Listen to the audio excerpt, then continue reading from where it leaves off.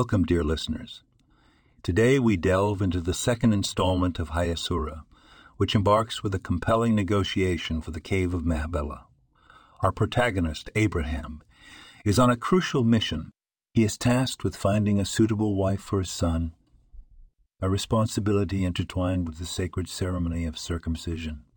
Notably, this was the inaugural mitzvah, a term denoting a religious duty bestowed upon Abraham. The narrative underlines the significance of this task, highlighting the pivotal role that Abraham plays in the commencement of life's sacred rituals. The story underscores the importance of family, faith, and the duty to carry forward religious traditions.